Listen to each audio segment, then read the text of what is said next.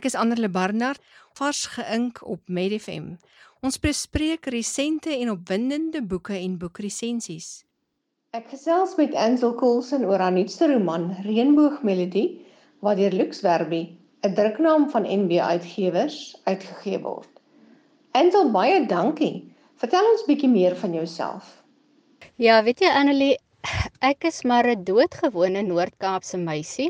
Ek is die ma van 2 kinders. Ek en Hein is 20 jaar getroud. So, ja, die Noord-Kaap is in my bloed en storie vertel is in my bloed en ek lees graag. Ek en my gesin gaan kampeer graag en hou van die natuur. En mense oor die algemeen fascineer my. Ek weet, ek het van 'n jong ouderdom af geweet, skryf is in my bloed, dis wat ek graag wil doen, ek wil graag stories vertel, so dit is net so 'n voorreg om dit te kan doen, en selfs in die werk wat ek doen vir die ATKV, bevorder ek lees in afgeleë gemeenskappe. Ek probeer 'n leeskultuur vestig by gemeenskappe, by kinders, sowel as volwassenes, en dan help ek ook ander aspirant-skrywers met hulle werk. So ja, in 'n netedop is dit Ansel. Waar het jou belangstelling in die skryfproses vandaan gekom? My belangstelling in die skryfproses het maar van kleintyd af begin. Ek onthou as jong dogtertjie, as ek nou nie graag wou leer nie, dan het ek eerder deur my opstelle geblaai en gelees wat ek geskryf het, en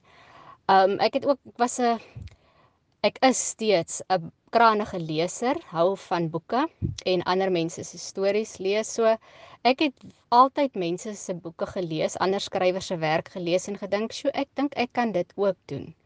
En jy weet, dan was die werklikheid altyd vir my bietjie vervelig. Ek het altyd bietjie aangedik en 'n bietjie bygejok en stories opgemaak, jy weet, soveel so dat die groot mense bekommerd was.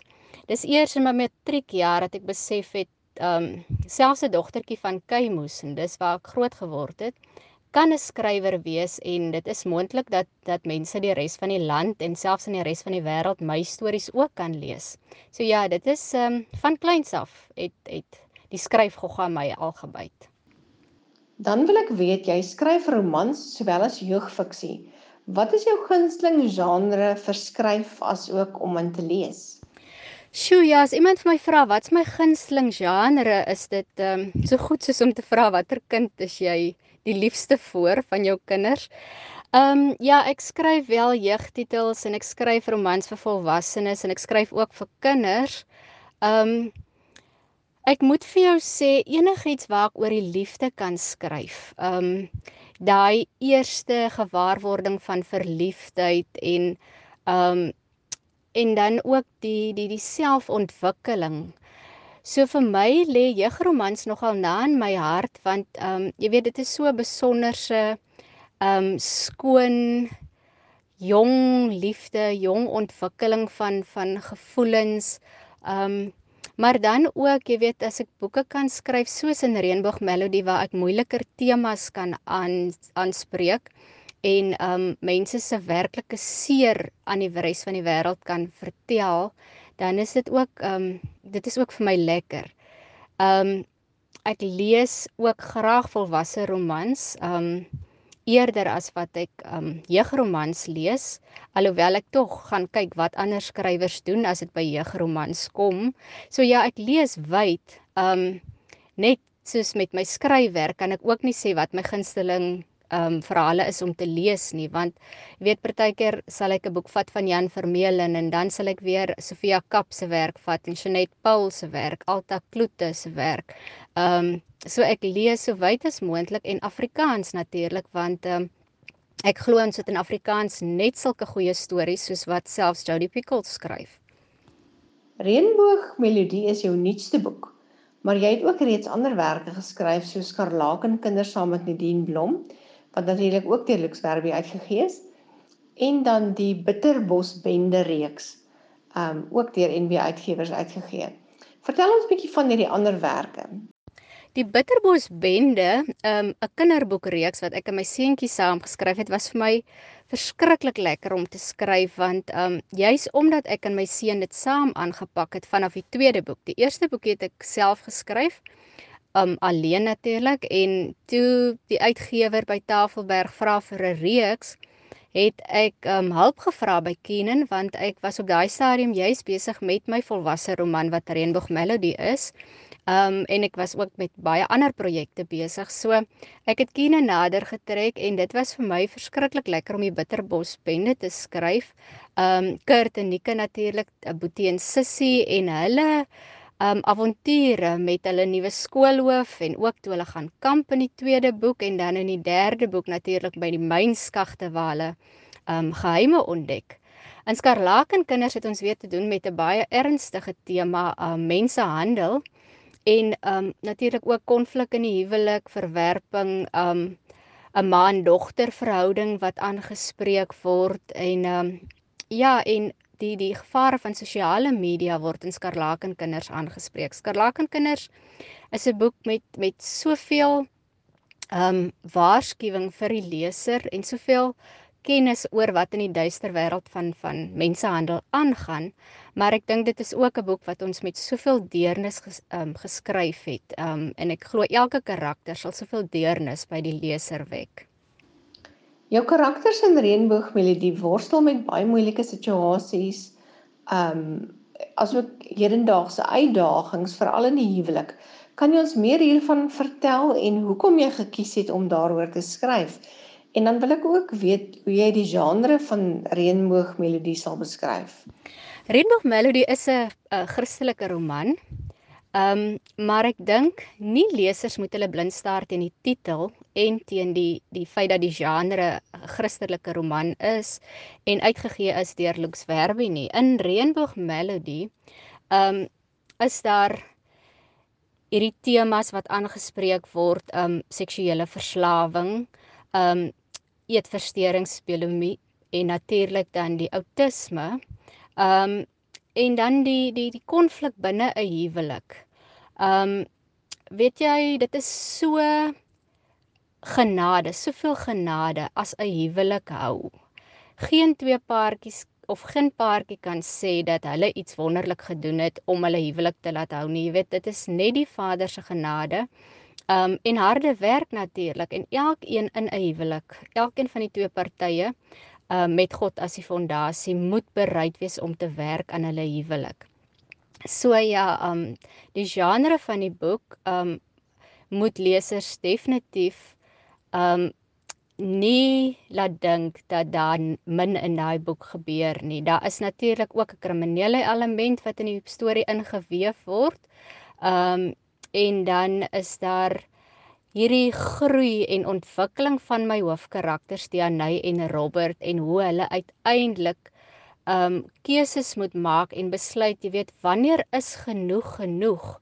Met ander woorde, en daai genoeg kan tweeledig van aard wees. Jy weet, wanneer is ek genoeg? Wanneer lyk ek mooi genoeg vir die wêreld om my te aanvaar as vrou? Wanneer is ek skraal genoeg en ryk genoeg? En jy weet, daar's soveel vereistes wat die lewe aan ons stel. En dan natuurlik die ander kant van die genoeg wees is, hoeveel kan ek verduur in 'n huwelik waar ek sielkundig afgeknou word en laat voel word ek is nie genoeg nie. Waar trek ek die streep en sê, hoorie, tot hier toe nie verder nie, ek moet nou myself beskerm. So ja, ja, ek sien uit na lesers se reaksie op Reënboog Melody. Kan jy ons kortliks bietjie meer van die plot van Reënboog Melody vertel? Kortliks in my storie, ek wil glad nie dit weggee nie, want ek wil so graag hê lesers moet die boek lees. Robert en Dianey, die boek begin waar hulle onder ons het, en Robert besluit om sy eie demons te konfronteer. Hy kan nie meer aangaan met hierdie verslawing en hierdie ewige geneigtheid tot ander vroue, en hy wil net meer hê, en dit is net nooit meer vir hom genoeg nie. So hy besluit om hulp te gaan kry. En Dianey natuurlik weet nie wat aangaan nie. Sy weet nie van haar man se donker lewe wat hy in die geheim voer nie. So Maar Dianay het ook soveel groei om te doen. Sy het ook soveel selfondersoek en hulle het hierdie seentjie, hulle 2 seentjies, maar die een seentjie het spesiale behoeftes. Hy's net soveel anders en hy verg soveel van hulle tyd en energie dat hulle nie aandag aan mekaar kan gee en hulle eie probleme kan uitsorteer nie.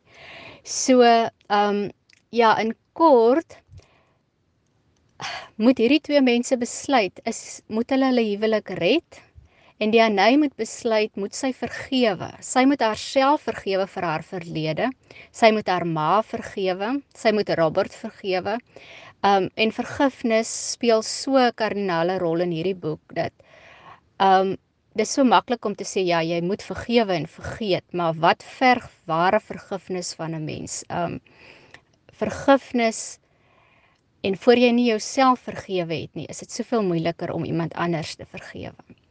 Ten slotte wil ek weet of jy vir ons iets uit Reënboogmelodie sal voorlees.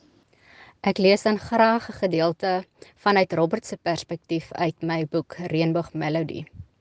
Robert frons toe hy aan sy pa dink, aan hoe hy nie eens sy troue met Kim probeer regverdig het nie. Sy vroom predikantpa het toe self al 'n ruk oor die draad geloer, en 'n predikant kan mos nie sonder 'n pastoriemoeder wees nie. Ha!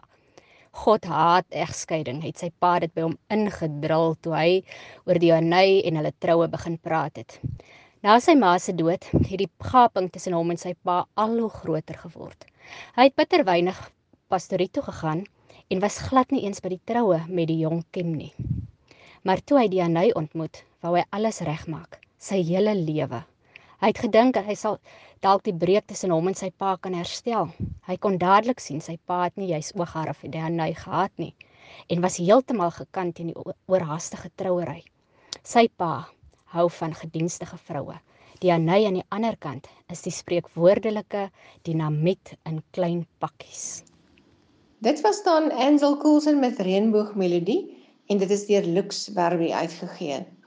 Indien jy nou eers inskakel, jy luister na Vars geïnk op Med FM.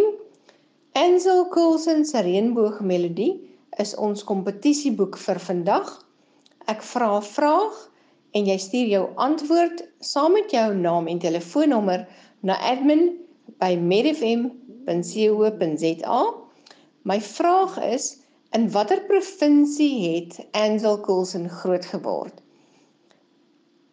Jy stuur jou naam en telefoonnommer saam met die antwoord op die vraag na admin@medfm.co.za.